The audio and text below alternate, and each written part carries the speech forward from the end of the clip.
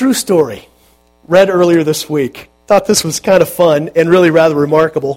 In 1876, a small Methodist church near the ocean in Swan Quarter, North Carolina, was struck by a hurricane and damaged. So it was eventually restored. Another hurricane came along, damaged it again. The parishioners restored their place of worship once more, but enough was enough. So they searched for a safer location. They found some land and offered the owner of the property a generous amount of money for it, but he refused. Then came another hurricane, and this time there was massive flooding, so massive that it lifted the church from its moorings and sent it meandering downstream with the floodwaters. The residents of the town tied ropes to it, hoping to keep it from floating away, but the current was too strong. When the water receded, the building came to rest on the piece of ground which the parishioners had previously tried to buy. So they went to the owner and once again made an offer. He refused them once again, but, he said, I'll give it to you. The Lord definitely wants this church on this lot. And so the sign in front of the church has read ever since, the house that God moved. I just thought that was wonderful. There is no doubt that the church is special to the heart of our God. The church, past, present, and future, the universal church, chosen by God to be His instrument in both word and action, bringing the good news of freedom from captivity to a world of people who are held in bondage to sin by the powers of darkness. It is founded by Jesus. It is His church. It is empowered by the Spirit to live redemptively. God's people, called out of darkness into the light of God's love and grace, living as a witness to what God has done for them. That is the church. That means that the local church, expressions like ours, Applewood Community Church, located in a particular place in a certain period of time, it's made up of people who are the church, living out the mission of the church in the local church. That's us, Applewood Community Church. A group of people been called out of darkness into the glorious light and life of God. And so we are studying the prayer that we spoke together, the prayer that Jesus gave His followers, the Lord's Prayer as it's been referred to through the ages, the disciples' prayer as it's also been referred to through the ages. It is the prayer that He gave them in response to their request to teach them to pray. And you know, I've suggested to you there probably were many things that Jesus could have taught them, but in response, this is the prayer. And it's just speculation on my part, I'll admit, but I believe that they asked Jesus to teach them to pray because they saw a power and a presence in His life that was related to His practice of prayer. And I think it went beyond anything that they had experienced in their tradition of prayer as the people of God, as Jews. I'm convinced more than ever before, my friends, that if we are willing to understand and pray this prayer, that Jesus taught His followers to use it as a framework that guides our praying. We've said when Jesus said pray this, He wasn't suggesting that this is the only prayer you ever pray. He wasn't saying this one verbatim and that's it. What He was saying is that this is a framework that guides the praying of those who are my followers. And there, I think, is such power that is available to flow into our lives when we are praying in a way that the one who knew more about prayer with God than anyone taught us to pray. And so my hope is, my desire is that it becomes even more meaningful to us than it has been for probably many, many years for many of us. That it comes off of the page, that it's more than just a part of a litany in a service. It's more than just that prayer that everybody knows because we pray it so often in different services of worship, different traditions. I think that there is a power that can flow into our lives that enables us to live as the people of God in a world that desperately, underline that, desperately needs to see and experience the presence of God. I mean, would you deny that? No. It is so important for us to remember that the Spirit does not empower us to live our own lives. I know I've said this before, but we got to remember it, because that will begin to subtly filter its way into our own prayer lives. You know, Jesus didn't deliver us so that we could live a life of our choosing. That's what we were doing. He delivered us from that. There is something better. There is something that we were created for, and it wasn't for ourselves. We were created to live in relationship with the God who created us and who loves us. And so the Spirit empowers us, I think, in response to our giving attention to this prayer and beginning to say, okay, how does this work its way into my prayer life? And then how does the effect of that begin to live itself out? The Spirit empowers us to live a life, according to 1 Peter, that declares the praises of the one who called us out of darkness into his wonderful light. So last Sunday, we started with the foundation of the prayer of a follower of Jesus. Those incredible words, our Father in heaven. How outrageous, we said, that would have been to his original followers. Scary, even. To call Yahweh of Israel, Abba, in the Aramaic, meaning Papa, probably the language that Jesus used, to call Yahweh Papa, an invitation to intimacy with God that was unprecedented in their experience. And truthfully, probably a little frightening. And yet, it's Jesus' invitation to them. It is Jesus' invitation to us. It is his invitation to every believer. Every person who claims to be a follower of Jesus, he is inviting them to come into the relationship that he shares with his Father, empowered by the Spirit of God, to address the one who created the universe as Papa. Now, if that doesn't rock our boats a little bit, something's wrong. That's incredible. That's incredible. And I've said to you all along that there's subversion in this prayer. You know, to a world, many of whom do not believe in God or doubt the existence of God, we come along and say, oh, there is, and he's my Papa. And their response is, you're nuts. That's a good response. I think that's what Jesus calls us to. Prayer, I need to say this carefully, but I'm just going to say it. I have begun to reach that place in my life where I don't think prayer is really so much anymore about what we get. Can I say that? It's just not about what we get. Prayer is about cultivating intimacy. Intimacy with an all-powerful being who has chosen to reveal himself to us as our Papa.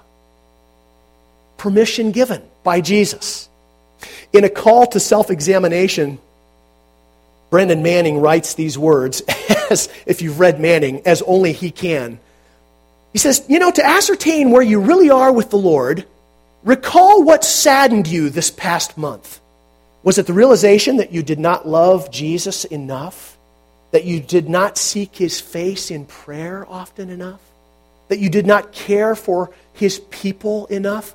Or did you get depressed over a lack of respect, criticism from an authority figure, your finances, a lack of friends, fears about the future, or your bulging waistline. Conversely, says Manning, what gladdened you this past month? Reflection on your admission into the Christian community?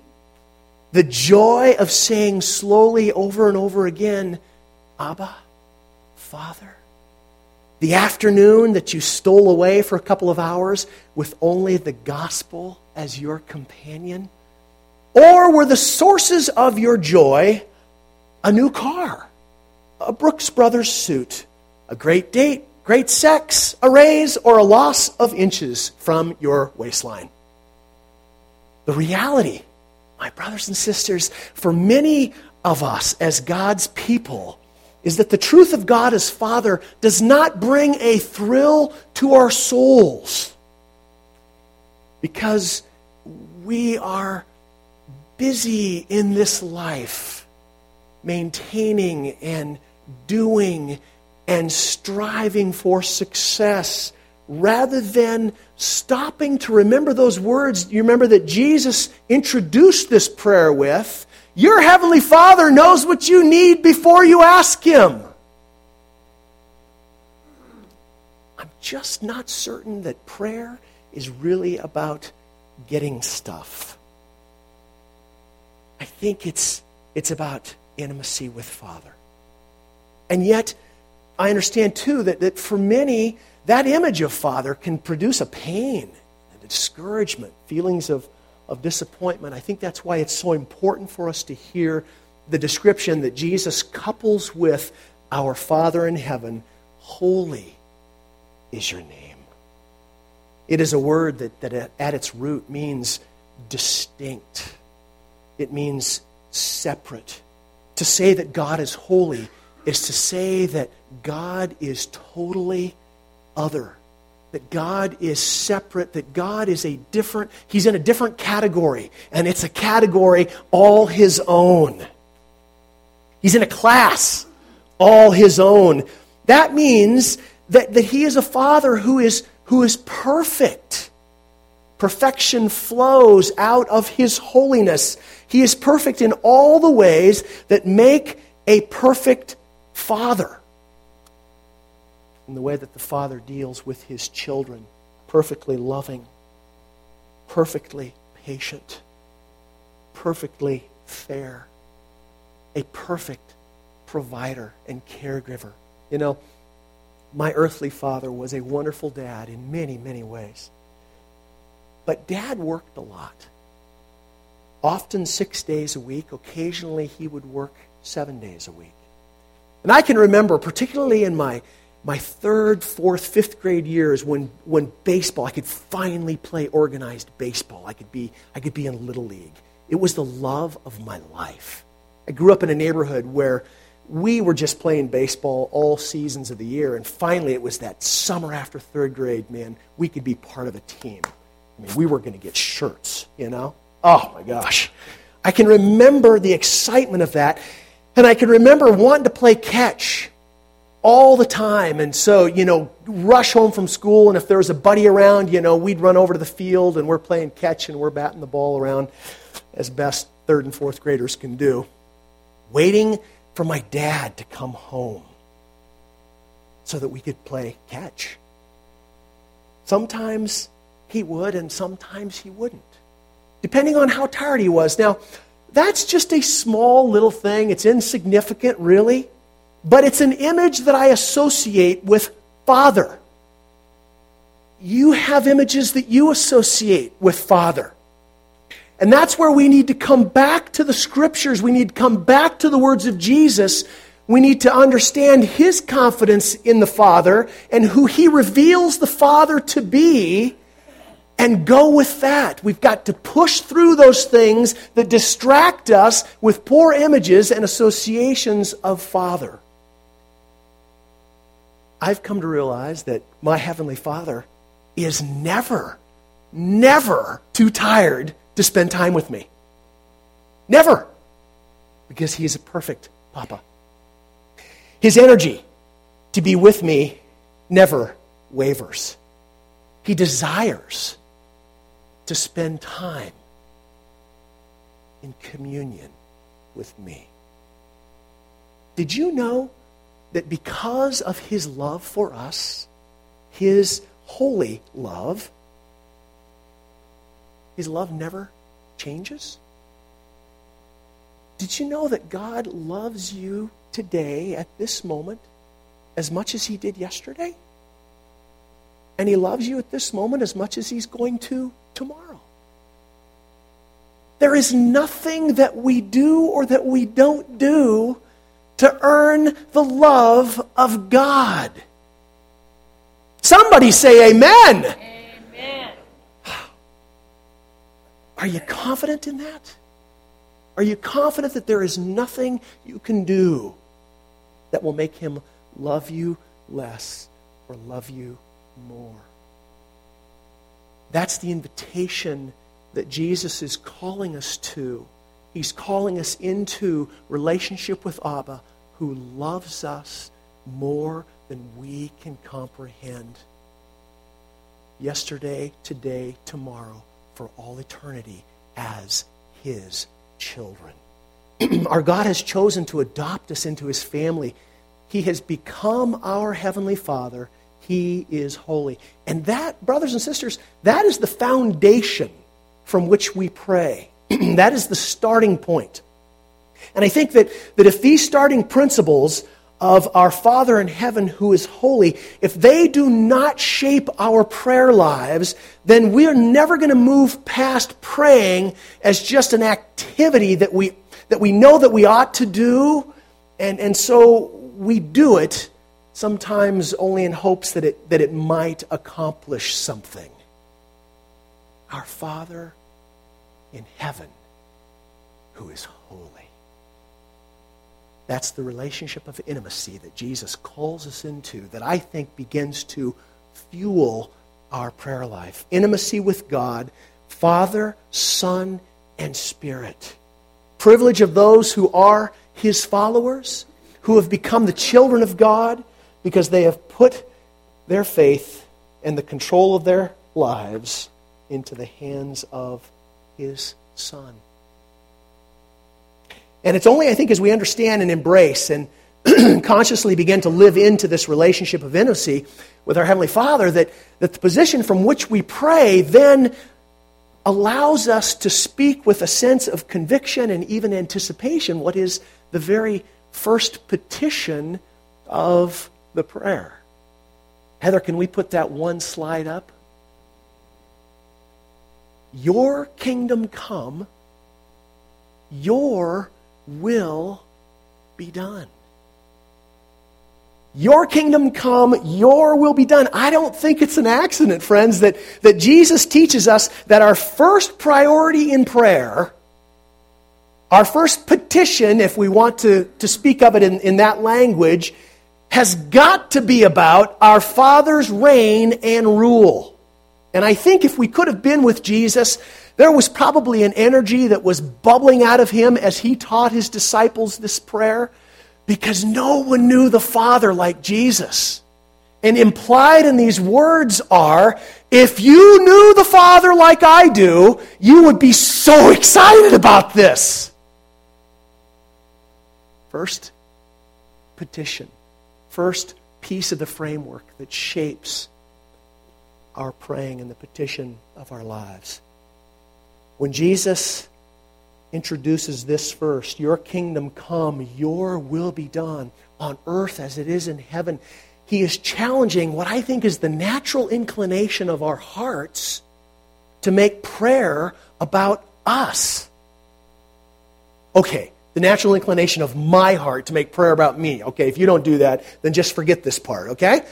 To zero in, as God's people, we begin to zero in on the lesser things, rather than be a people who are so taken with God as Father that our greatest desire is for Him, more of Him, and for more of His work in the world.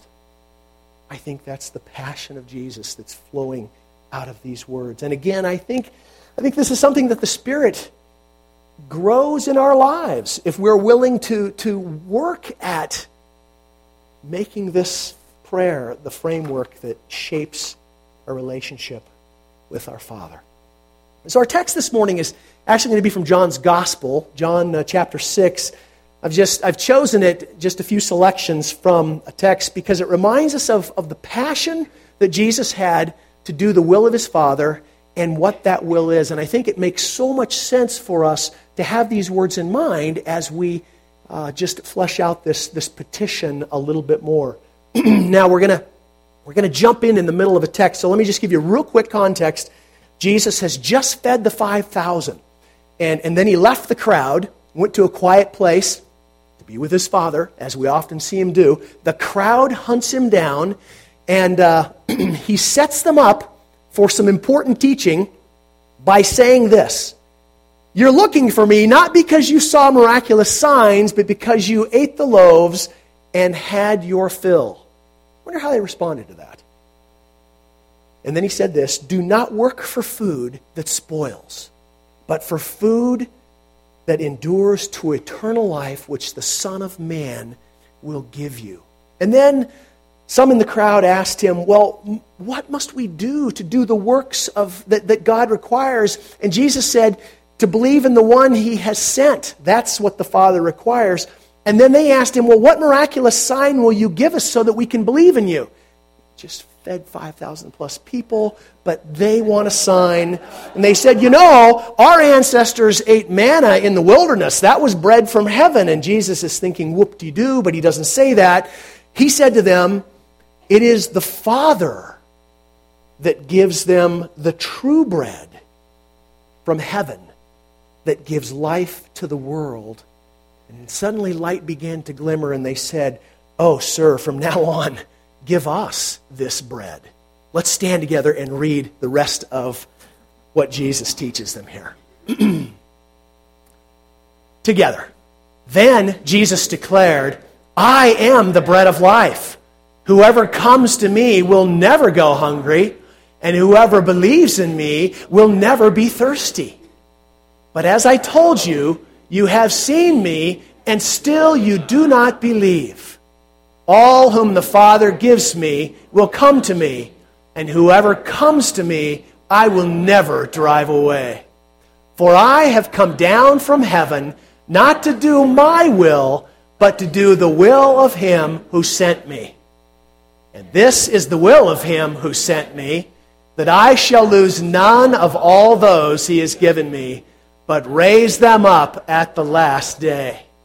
For my Father's will is that everyone who looks to the Son and believes in him shall have eternal life, and I will raise them up at the last day." Amen. My sisters and brothers, the word of the Lord for God's people. Thanks be to God. Amen. Okay, go ahead and be seated. Heather, can we put that next slide? You just read these. "For I have come down from heaven not to do my will, but to do the will of him who sent me. For my Father's will is that everyone who looks to the Son and believes in him shall have eternal life, and I will raise them up at the last day." So, just talk to your neighbor for a couple of minutes. What do these words teach us or give us hints at about the kingdom of our Father and his will? Okay. Might have to wrestle a little bit. It's good for our brains. Go ahead. Ask your neighbor. What do these words teach us about the kingdom of our Father and his will? Okay, what do you think? You ready? What brilliant gems did you hear from your neighbor? What is Jesus teaching us here about the kingdom and the will of his Father, the will of our Father? It's available. It's available to everyone. Okay. What else? He wants it for everyone. It's still going on. Good. What else? It ends up in eternal life. Tell me a little bit more about the will of the Father. Jesus is pretty specific. This is my Father's will. What is the will of the Father? Life change. Yes? Life's got to change in order for us to spend eternity with him. Doesn't happen without life change that comes through the transforming grace of God and His Son. Doesn't want to be separated from His people, from those whom He created for Himself. Yeah, what else? Oh, we do. We need the Son. No confession of faith is what we're wondering about, right? You know, there are some situations in which I think I can easily understand that, and then there are others when I'm not so sure I do.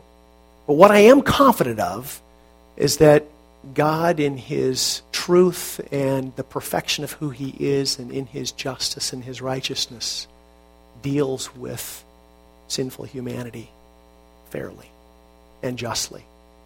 And there's much about that I don't understand. I can't put all those pieces together. But I'm going to trust Him. Because you thought maybe you're the only one that was struggling with that, huh?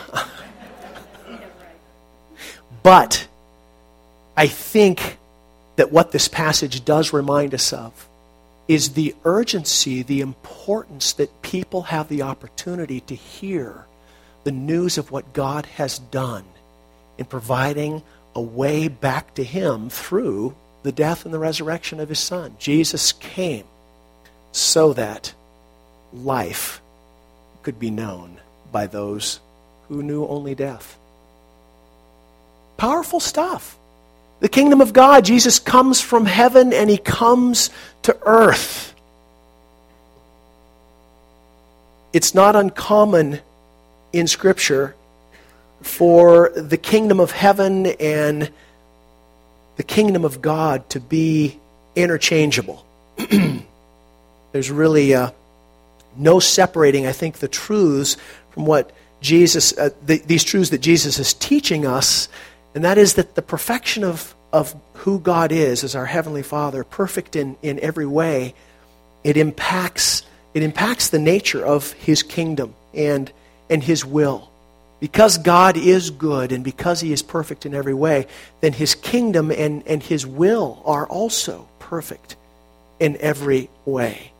And so, the relationship with our Heavenly Father, the relationship that we have wanted to cultivate in dependence upon the Holy Spirit to bring us to a place of greater intimacy, I think impacts our desire for us to pray this as we grow in our understanding of the goodness and perfection of God as our Father.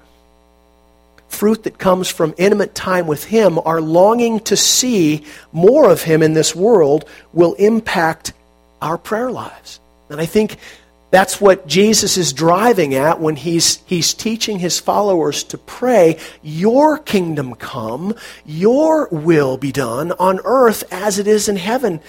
Your kingdom come has to do always with the reign of God. And our perspective on the kingdom is informed by Scripture. The kingdom of God, quite simply, is where God is king. And His reign over all that is one that is characterized by His perfection in every way. The kingdom of God reflects the character of the King. That makes sense? We get glimpses of the heavenly kingdom in Scripture. It is a marvelous place. Those who live there find themselves living in the light of God. A glimpse of the kingdom of God in heaven in Revelation tells us that there's no sun necessary there because the light of God's presence is the light of that place. No pain, no sadness, no death. It is a nice place. And those who live there, again, glimpses from Revelation, those who live there are overcome with the love that the King has for them. And they spend much time in adoration and worship of Him. And I think sometimes, if you're like me, I respond to that with a little bit of a, wow, is that all we're going to do in heaven? But I think that's more a statement about me and my limited understanding of who God is in all of His glory than it is about the activities of heaven. Those who are in the kingdom of God in heaven have the distinct advantage of seeing the King in all of His glory. They're not looking through that dark, dim glass that Paul writes to the Corinthians about. They're doing His will, they're doing His bidding, and it is a joy and it is a delight. Every creature of human origin and angelic origin lives gladly in the presence of the King, doing the will of the one who loves them so perfectly. I can't get my head around that, because the kingdom on earth is a far different story. Those words of Jesus, "For I have come from heaven," that you discussed, not to do my will, but to do the will of Him who sent me, speaks of a far different situation on this earth. That the kingdom of God is not the predominant kingdom. It is not perhaps the popular kingdom. And the Son is on a mission. And I think that's what He describes for those who are listening to Him in John chapter 6, is His mission to make the Father's transforming love available through His death and resurrection, opening up the possibility that people can be restored to the relationship with God for which they were created. And what is implied is that they will live differently in response to that love relationship. That life will look like Jesus.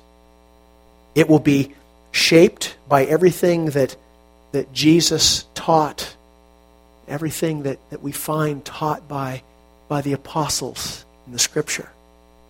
The life that looks and sounds like Jesus will be empowered by the Spirit of God, who indwells His people.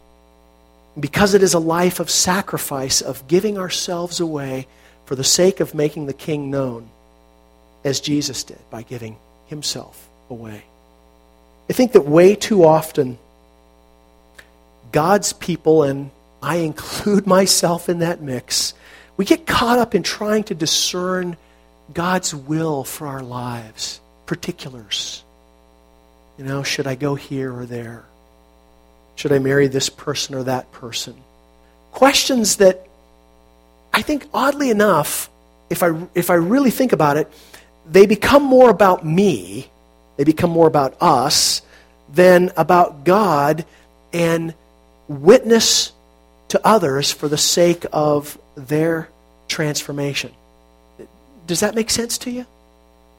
The will of God on earth, according to Jesus, is that people surrender their lives to His love and His control, which is precisely what the enemy does not want, and they give themselves over to the leading of God's Spirit in them day by day. The Scripture will be their guide, and the Spirit will empower them to live a life of personal surrender that has an impact on people seeing God and getting a glimpse of what the kingdom of God looks like on earth.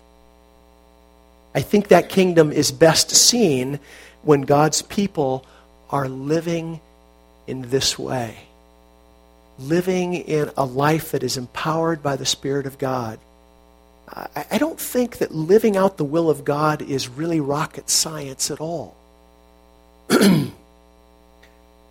actually might be harder than rocket science, because it takes more than our brains. It comes from a heart that is absolutely taken with the love of the Heavenly Father. And that is something that only the Spirit can cultivate in our lives and in our hearts and minds as we take the time to seek after intimacy with our Heavenly Father. And our hearts, redeemed though they may be, do not easily give up the struggle to be in control. We talk about control freaks. Now, those are the folks in our minds that are really extreme in how they're trying to order their lives. But the reality is, all of us are control freaks prior to the transformation that God brings into our lives. And even after that transformation, we still find it difficult to give up control. controlling our own lives and the decisions that we make without ever consulting the Father. Circumstances that we find ourselves in, we want to control those. We want to control others in the way in which they impact our lives. Jesus came to deliver us from all of that need to control, starting with self. This is a risky petition. Jesus knew that. It's a priority petition. If we are not in a place where we are desiring by the Spirit's power to see more of God's kingdom come on earth, to see more of His will done, and that is the transformation of lives turning to Jesus as Lord. If we're not in a place where that is really what is energizing us and pushing us with passion through life, then I'm not sure that the rest of the prayer is really going to make any sense to us at all. I think it's important, too, to remember, that when Jesus suggests that